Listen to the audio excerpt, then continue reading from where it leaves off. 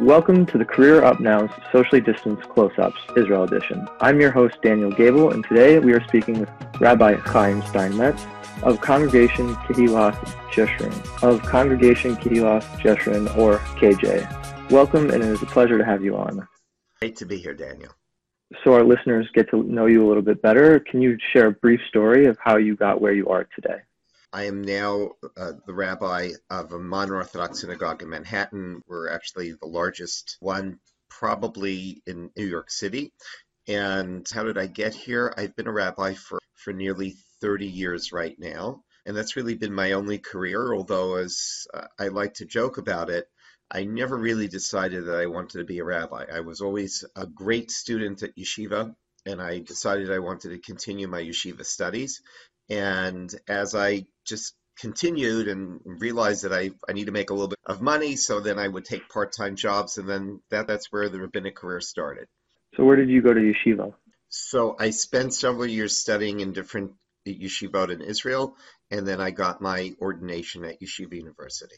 Upon my research, I found your 2-minute wisdom clips on YouTube, and in one of them, you stated that you don't want the coronavirus to make you a better person. Kind of take us through what made you say that. Well, it's interesting because and there were several things that really bothered me about some of the sermons I had been hearing from rabbis and others, from ministers, where it's sort of, you look at the crisis and then immediately, well, the crisis will turn us into better people. We'll be more spiritual, we'll be less materialistic.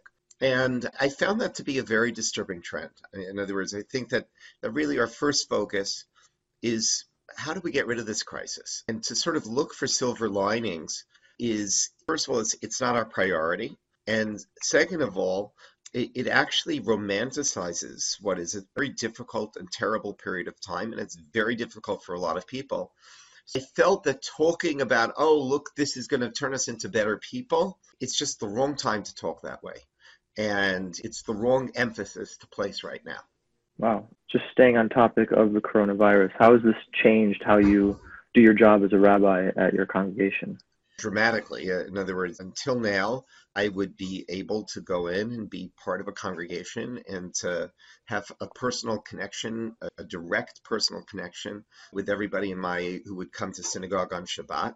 For a community, not being able to be together really changes everything about it. In other words, you can teach online, although I don't feel it's the same. Mm-hmm. You can have services online. They certainly aren't the same.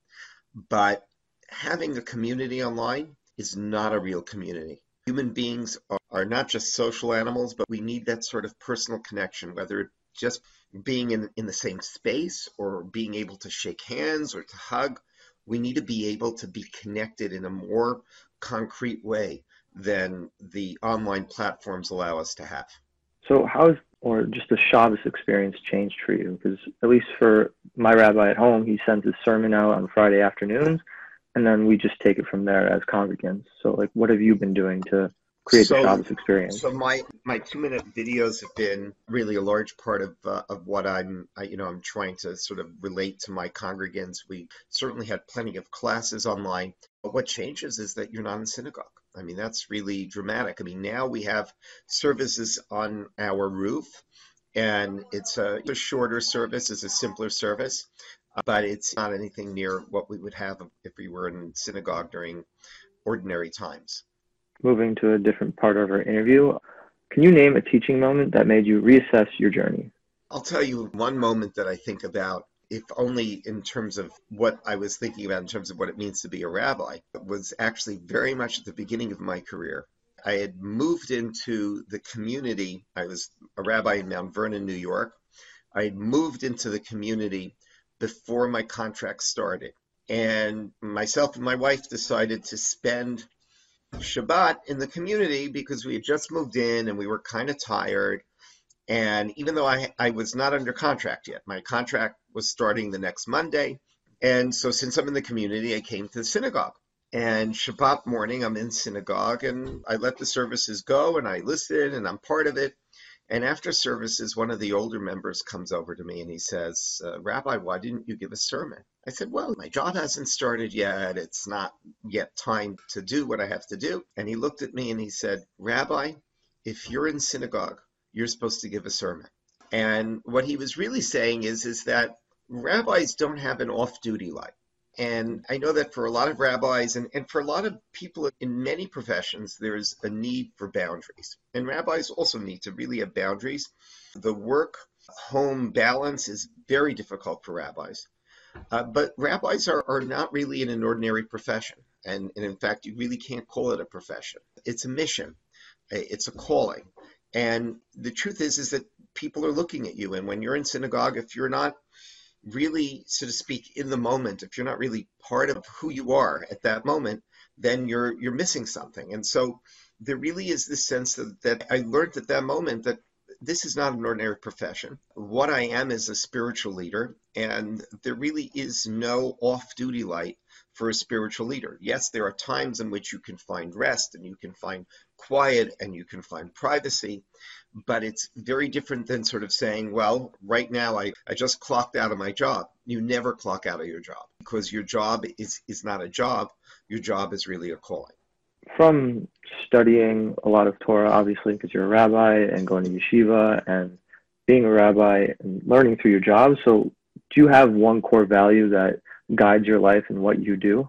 I would say the core value is seeing oneself as God's partner in this world. Now, some people express that as tikkun olam. Tikkun olam really focuses on the outcome of that, which is doing work to make the world a better place. I think that you have to sort of go deeper and really just sort of see yourself as having a mission to be God's partner, to be connected to God, to bring inspiration into this world, and of course to make this world a better place. What do you mean by make this world a better place?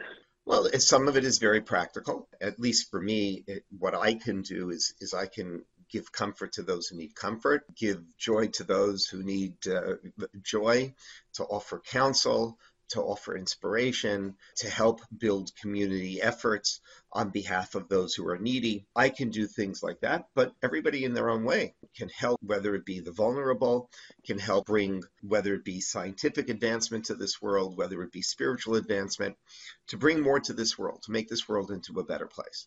So how would you suggest someone in my situation who's a college student who's kind of not knowing where they should be going in life yet, what would you suggest that how would we make the world a better place? Oh, you can do it every 5 minutes. In other words, even saying hello to someone, asking someone if you can help them with a load or something that they're carrying.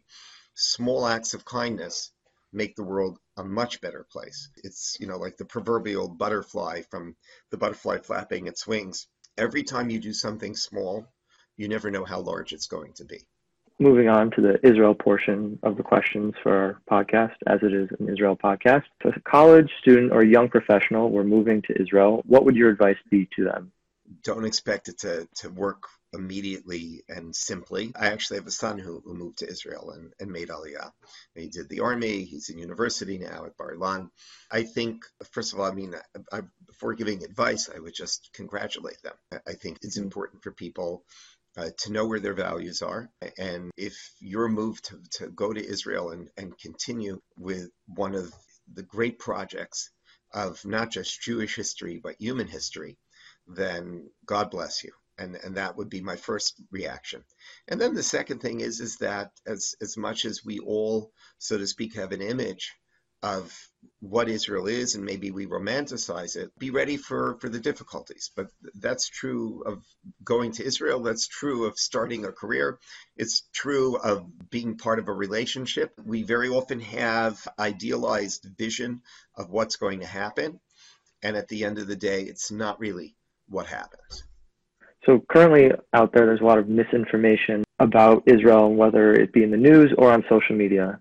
So to set some of these things straight, what would you want the world to know about Israel? I think people would have to go to Israel. Israel that you see in the newspapers is so dramatically different than the actual Israel that's on the ground. And part of it is because the newspapers are not there to report on everyday life. It's not there to report on Israeli advances against the coronavirus. That's not going to be the hot news unless Israel does something that is, they come up with the ultimate drug. And actually, recently, Israel did come out with one therapy that is going to probably be employed worldwide. Good news about Israel doesn't hit the newspapers. And sometimes when taking groups, particularly taking people who've never been there before, they're surprised to see how peaceful it is. They're surprised to see the interactions between Israeli Arabs and, Israeli Jews, which to them is a shock, because isn't this supposed to be a region that's constantly at war? What would be the one thing I would say about Israel